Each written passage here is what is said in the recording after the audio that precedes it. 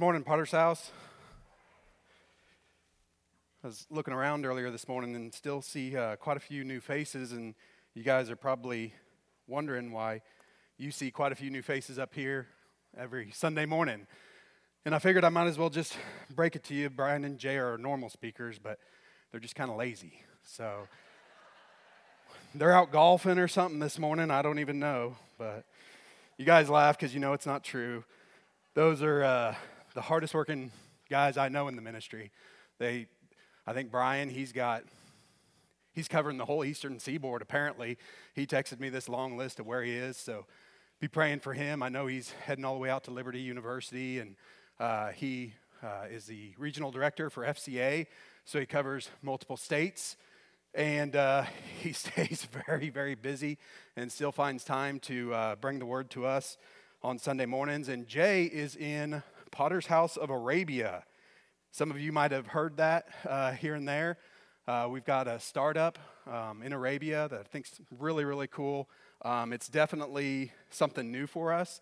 We've got Toronto, just a lot of work happening right now, so that keeps Jay busy as well. So we try to fill in the gaps. They have to reach deep into the B team to get speakers on Sunday with remaining of us elders. So I'm going to do my best to get demoted to the C team today.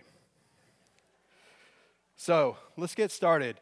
Last week, we continued our way through 2 Timothy. Jay brought an incredible word. Probably, I would say, it put it in the top 5 of the ones that I have heard him speak, and I've heard him speak a lot of messages.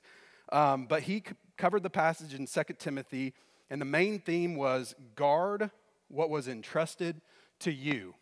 And he read from 2 Timothy 1:13 through 14, which is where we are chronologically in the book of Timothy. And it says, "Hold the standard of sound words that you heard from me, and do so with faith and love that are in Christ Jesus. Protect the good thing entrusted to you through the Holy Spirit who lives within us." Jay brought us through a story of Hezekiah in 2 Kings chapters 21 and 22. And we learned that Hezekiah, he was a good king, but his sons were horrible. The next son that he had that came to the throne was Manasseh, and after him was Ammon. And Israel went through a period of 57 years where they didn't have a good king, where the whole nation of Israel was led by just evil, wicked rulers. So then he brought us to basically 57 years later. Josiah takes over as an 8-year-old king, the youngest king to ever serve in the nation of Israel. And he was actually a really good king. He served in the same way that his ancestor David served. And he served trying to serve the Lord the best he could. And under Josiah, the temple during Manasseh's reign and Ammon's reign had just completely destroyed. And Josiah had the intention to rebuild that temple. And under the rebuilding of it, they found the book of the law. And King Josiah had someone read him the book of the law, and he realized that their faith had been completely torn apart. And they were absolutely not living the way the book of the law commanded Israel to live. So Israel had failed to guard what was entrusted to them. And eventually, after Josiah, God gave a reprieve as Josiah worked to get the nation of Israel back under the book of the law and under God's command. But after Josiah, the people were led away and taken captive, and the nation of Israel was destroyed after Josiah because they failed to guard what was entrusted to them. Jay mentioned that last week here at Potter's House, we choose to read and understand the Bible. He mentioned in Nehemiah 8:8 where it says, "They read from the book of the law of God, making it clear and giving the meaning so that the people understood what was being read." Here at Potter's House, that's the way we choose to interpret God's word. We don't edit, we don't revise any of God's word on a Sunday morning. And that goes through all of our teachers. Last Sunday, we had a big group of all of our Sunday school teachers, and it was a great time where we were just able to dive into what Potter's House stands for. And the statement of faith was listed out, and we read through each of the statement of faith, and we tried to understand that collectively we agree to this statement of faith, and that is the pure word of God. We learned last week that there's 2 ways to interpret God's word.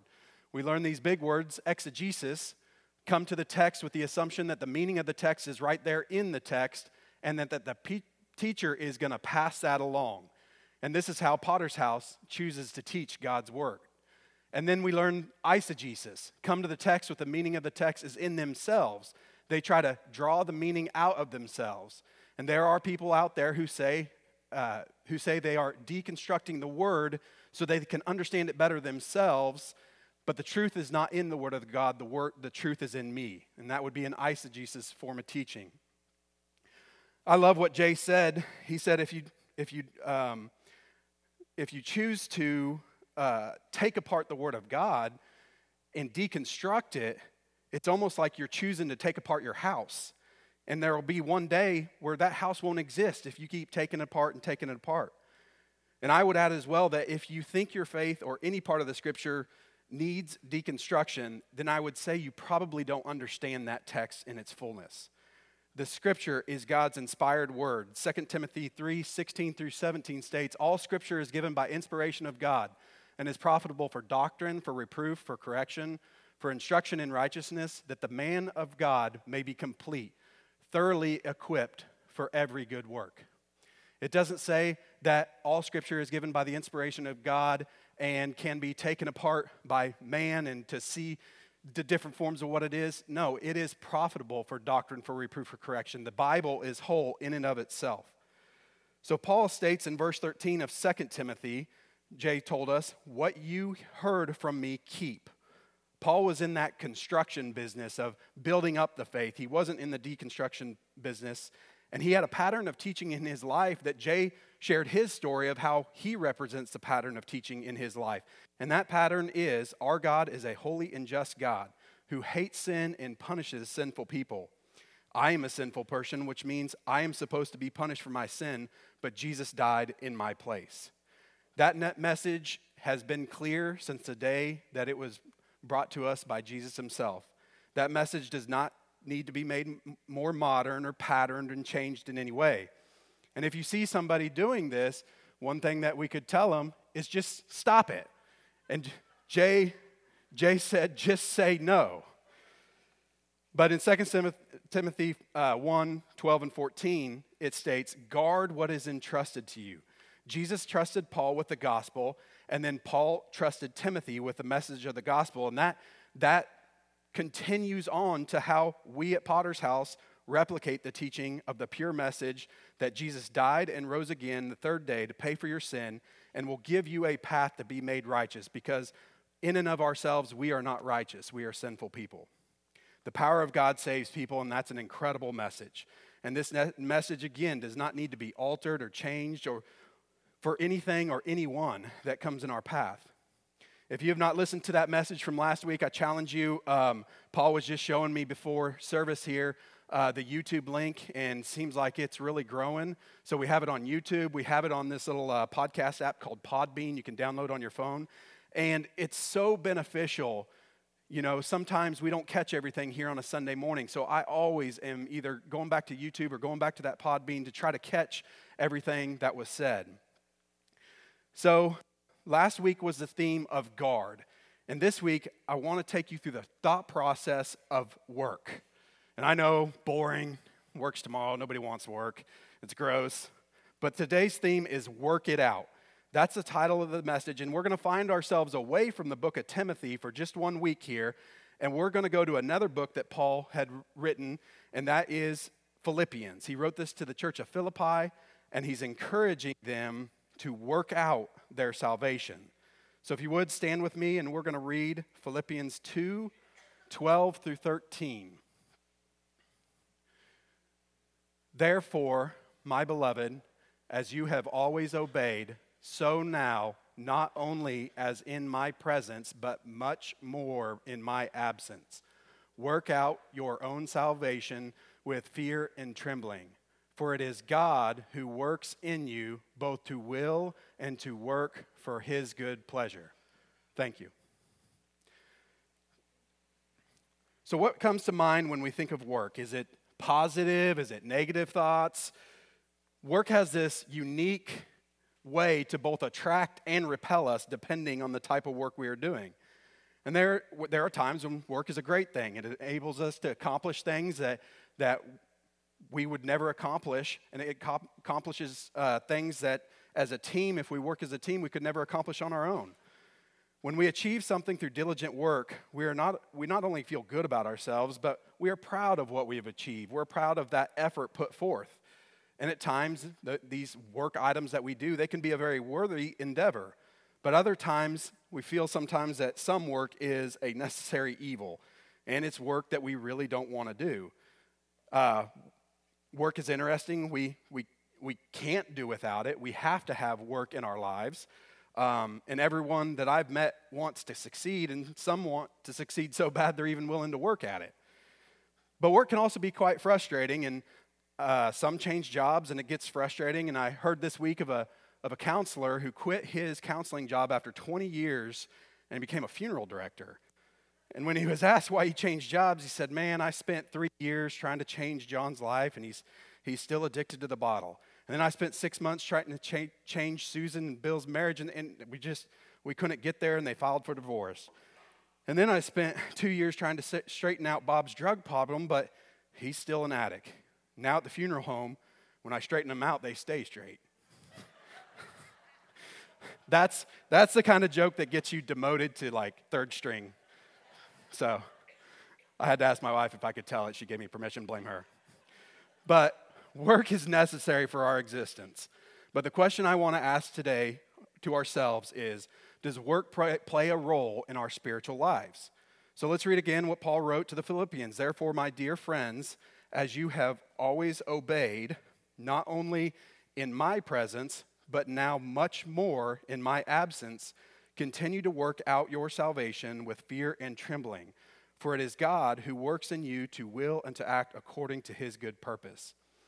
It appears that Paul is telling us to work out our salvation. But what does that mean? Can you earn your salvation? Is it saying work for your salvation? Of course not. The answer to that is a resounding no. But let's dive a little deeper into it. The first thing that I want us to realize is that know that God is already at work in your life. We're going to start backwards in that verse 13, and it says, "For it is God who works in you to will and to act according to his good purpose." God is already at work in our lives, and we have to come to that realization. If we have accepted Christ, he is in us, and he is working through us. And this is not a message Paul's not speaking here in Philippians to unbelievers. He's writing to Christians just like us who are already saved. And we're not being asked to work for our salvation. We are being asked to work out our salvation. We were being asked to work out what God has already worked in us. And I want to be clear so that we will all understand we are definitely not saved by works. That is one of the statements of faith that we at Potter's House believe that the scripture is very clear on. When Paul's talking to the Ephesians in Ephesians 2:8 and 9, "For by grace you have been saved through faith. And this is not of your own doing, it is a gift of God, not a result of works, so that no one may boast." It's very, very clear that works is not what leads us to salvation. Salvation is accomplished by God's initiative alone. We can't save ourselves. All the works that we could do in the world, if they were added together, they wouldn't even be close to being enough, not even a fraction. Our problem in humanity is sin, and because of that sin, we can never achieve the perfect righteousness that God demands. Perfect righteousness is necessary for salvation. So God came up with a plan. He stepped in and sent Jesus to accomplish this for us. He was the only one that could accomplish that task. Jesus died to pay the penalty for our sin, and our sin can be forgiven through his work, not our own work. And because of Jesus, you and I can now stand in perfect righteousness before him. I kind of see this like going to the doctor fat and unhealthy. And the doctor sits there and says, "Wow, you look good. You're skinny and healthy." And that's exactly how Christ presents us before the Father. The Father never sees our faults. The Father never sees what's wrong with us because all he sees is Jesus in our place. So God began the work. He took the initiative. He reached out to us in the first place, loved us before we even acknowledged his existence. And God loved us while we were in rebellion against him, even before we accepted him God still loved us. And the salvation of the human soul is a work that only God can perform. So understanding that God is already at work in our life is so important because it delivers us from this idea that it depends on us. So many things in life, we get this idea that, that only exists because of me, or that can only happen because it's because of me. When we realize that God is already at work in us, not because of anything we've done, it delivers us from this proud mindset of, my salvation depends on me. It doesn't depend on us at all. God does not want us to work to earn our salvation because we can't, and that makes the difference in our mindset. So now that we understand that God is already at work in your life, now we can move on to the next step, and we can receive God's passion and power for your life. In that same verse 13, it says, "For it is God who works in you to will and to act according to his good purpose." There are two things I want us to realize here that what God is doing in your life. He is at work to create the desire to follow him, and he's at work to give you the power to do that. So God is already at work in your life to create this desire in you that will motivate you to follow Jesus. And I'm going to be the first to admit that there are times I wake up, there are times I have a bad day, I feel we all do. And there are times when we just don't feel that desire to follow Jesus. And there are times I want to go my own way. We all have that little attitude, I'm going to do it myself. And one of my favorite memes that floats around there is Ron Swanson from Parks and Recreation, where it's going to be hard to read that, sorry. He's doing this park deal, and the park ranger comes up to him and he says, not to worry. He's getting in trouble because he's there, and he says, not to worry, I have a permit. And he goes, Ron, all this says is I can do what I want. And oftentimes, that's how we treat God. We say, well, I can do what I want. And the truth is that God gave us free choice. We are not robots just merely doing what Simon says. God gave us the opportunity for free choice. And that's the beauty when we choose to serve him, because we're choosing him above anything else. And that's the love that God desires. Colossians 3:23 states, whatever you do, work at it with all your heart as working for the Lord, not for human masters, since you know that you will receive an inheritance from the Lord as a reward. It is the Lord Christ you are serving. So whatever you do, do it with your whole heart is what Paul's writing to the church of Colossians. So we might as well be honest with God. He knows the real condition of our hearts. He knows our innermost desires. And we shouldn't make an excuse and say, God, I really wanted to obey you today, because there's times when we don't really want to. We don't desire that. What we should say instead is, God, I disobeyed you. I did what I wanted to do. Would you please create within me a desire to do your will through your power? And this is what God wants to do. He wants that humble spirit. He wants us coming to him in the recognition that we in ourselves can have this sin nature that is only overpowered by the power of Christ. And we cannot think that this is going to happen overnight. Little by little, you are molded into a spiritual person who reflects the life of Christ. And this process is a lifetime of working on it constantly. I don't want to be discouraged and saying, it takes a lifetime, but it does, because that's how great God is. It takes so much work for us to replicate who he is, for us to change to be more like Jesus. So God is also at work in you to give you the power to act according to his purpose. Simply having the desire is not enough. We can want all the time, but unless we have the power, we can get really frustrated, because that power has to work in us for that desire. So God is at work to give you that power. Jesus promised the disciples that when he left this earth, after he was crucified and he spent 40 days on this earth, that they would receive power. So they were to go to Jerusalem, and they were going to wait, and they would receive the Holy Spirit. And on the day of Pentecost, they were filled with the Holy Spirit and the power of the Holy Spirit. And the Holy Spirit has been filling Christians every day since then. When the Holy Spirit fills us, we have the power of God residing with us. In fact, the Christian life really cannot exist exist without the power of the Holy Spirit. Unless we learn to allow the Holy Spirit to control our lives, we will never be effective in the following of Jesus and molding ourselves into him. We are like a light that is unplugged. 2 Corinthians 3:18 states, "And all of us with unveiled faces, seeing the glory of the Lord as though reflected in a mirror, are being transformed into the same image from one degree of glory to another. For this comes from the Lord, the Spirit." So the Holy Spirit is working in us to change him to himself each and every day. And we must not only understand that God is at work, we must also understand that we are receiving the power and that we must surrender to his life each and every day. And this will lead us to work. Work out your salvation. So verse 12 says, "Therefore, my dear friends, as you have always obeyed, not only in my presence, but now much more in my absence, continue to work out your salvation with fear and trembling." You and I are called to work out what God has already worked in us. Salvation, I believe, is a three-part process. And it's a way that I look at salvation. Sometimes we don't realize that because of the way we use the word.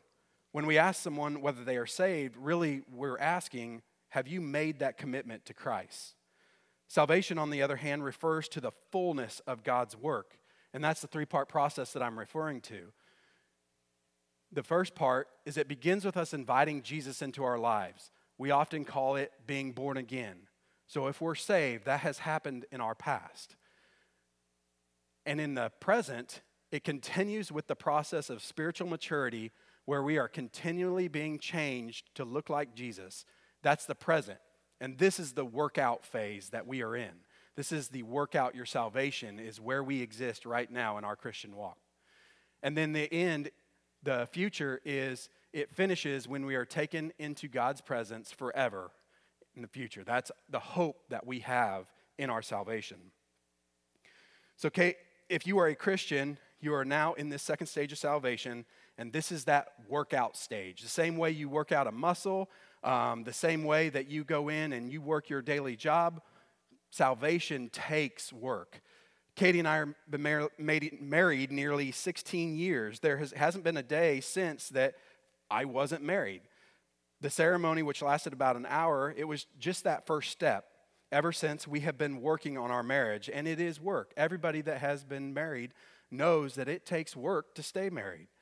Just because the preacher pronounced us husband and wife, that everything about our marriage was accomplished, it wasn't. Yes, we were married, but now the real work begins. And salvation is so similar. The day that you accepted Jesus into your life, you became a child of God.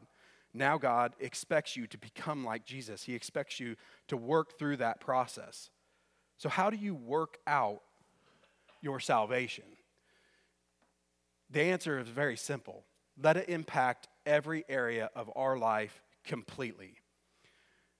We must understand that the extent to which salvation goes is through our whole life.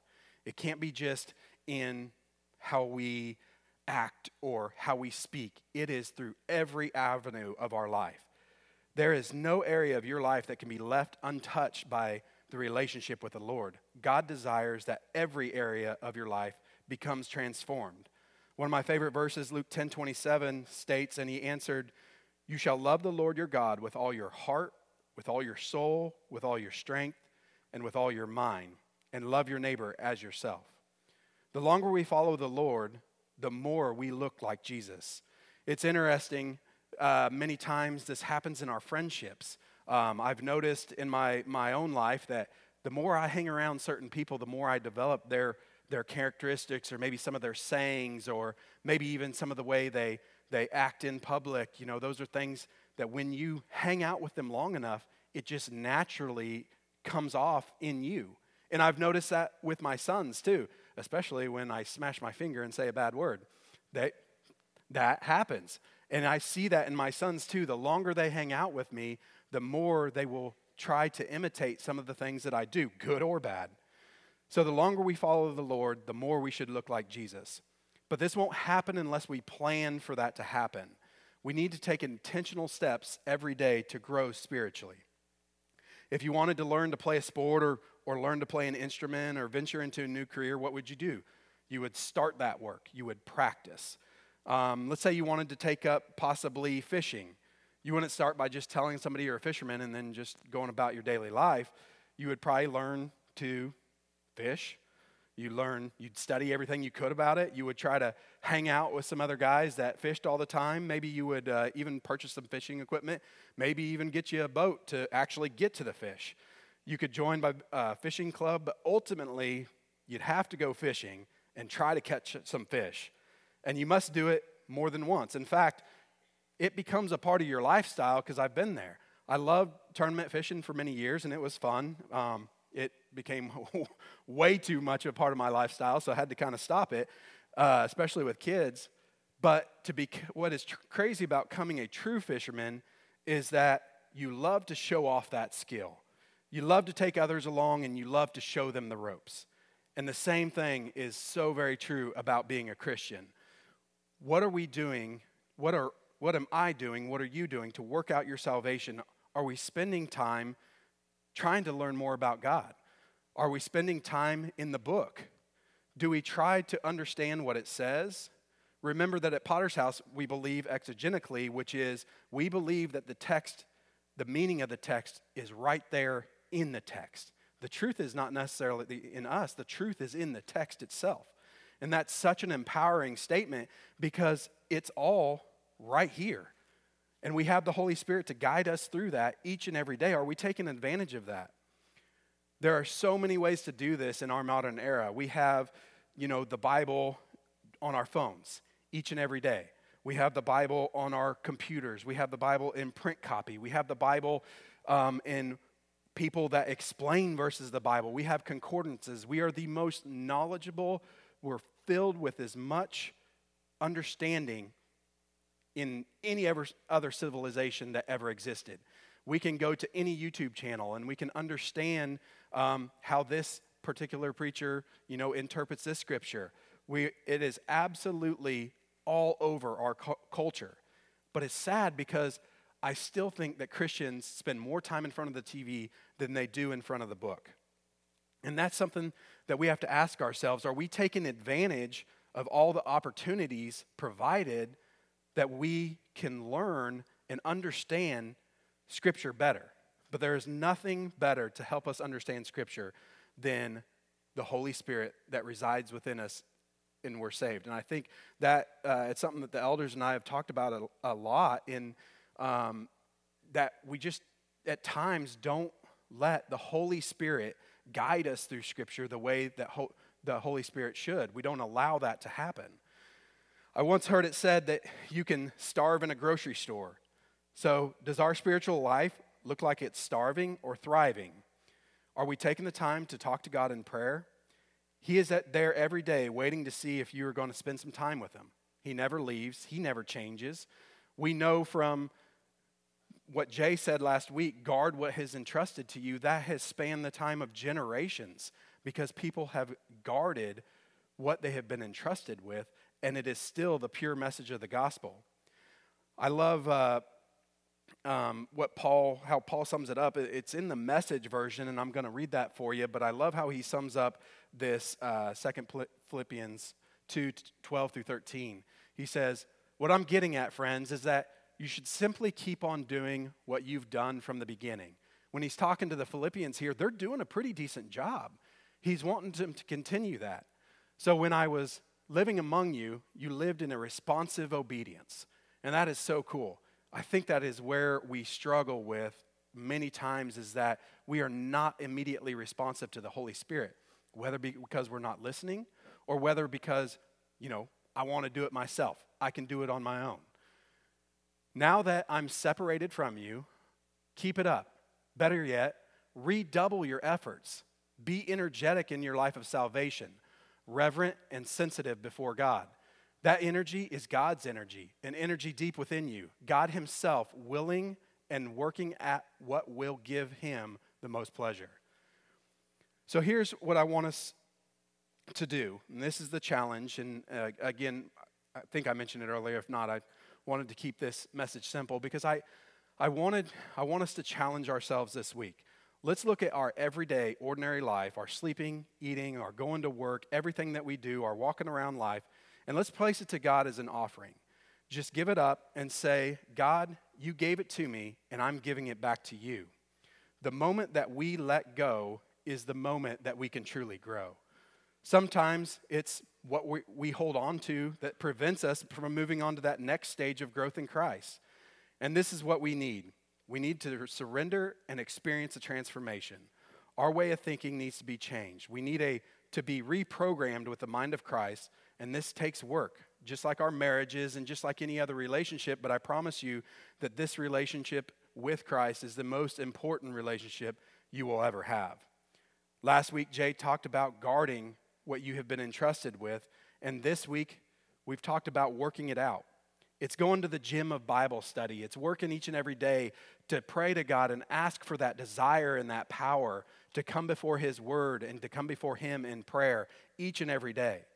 God wants us to offer Him not occasional acts of devotion, but the everyday lives we live. He wants both our hearts and minds. He wants the effect of our salvation to be worked out into every attitude, every action, habit, and relationship that we have. And the good news is that we don't have to do this on our own. He's already placed in us the power and the desire through His Holy Spirit to go after this, to enable us to work out that salvation. So if we let go, we will grow. And this is what will bring joy to the heart of God and will bring true joy and peace into your life. Work out your salvation, Philippians 2:12. Be like the fishermen and practice your salvation every day. One of the things that I often see in our Christian walk is that we lack this sort of discipline. I see it in myself where if something comes up or a kid gets sick that night or something, we give up that early morning study or possibly give up that quiet time that we choose to have with Christ. And I would venture to say that if you didn't talk to your wife for a week, well, number one, she'd probably kick you to the doghouse. But if you didn't talk to your wife for a week, does that relationship suffer? Yeah, it starves. Communication is necessary for us to be at one with Christ, for us to still get the desires of His heart into our hearts. So let's go ahead and pray. Lord, I thank you for the day you've given us, God. I just thank you for your word, God. I thank you for the ability to guard what's been entrusted to you, God. But I thank you for the Spirit that lives within us. And God, I pray that throughout this week we would just offer up that living sacrifice of ourselves, our time, our money, our attitude, God, and just the way that we do life ourselves. God, I pray that you would just allow us to have your strength and power. God, I pray that desire would grow stronger in us each and every day, God, and I pray that we would just have that spiritual discipline we need to seek you each and every day in everything that we do. Bless us as we go from here. Thank you for Potter's House. Keep Jay and Brian safe as they travel, God, and bring us again back here next week. In your name I pray. Amen.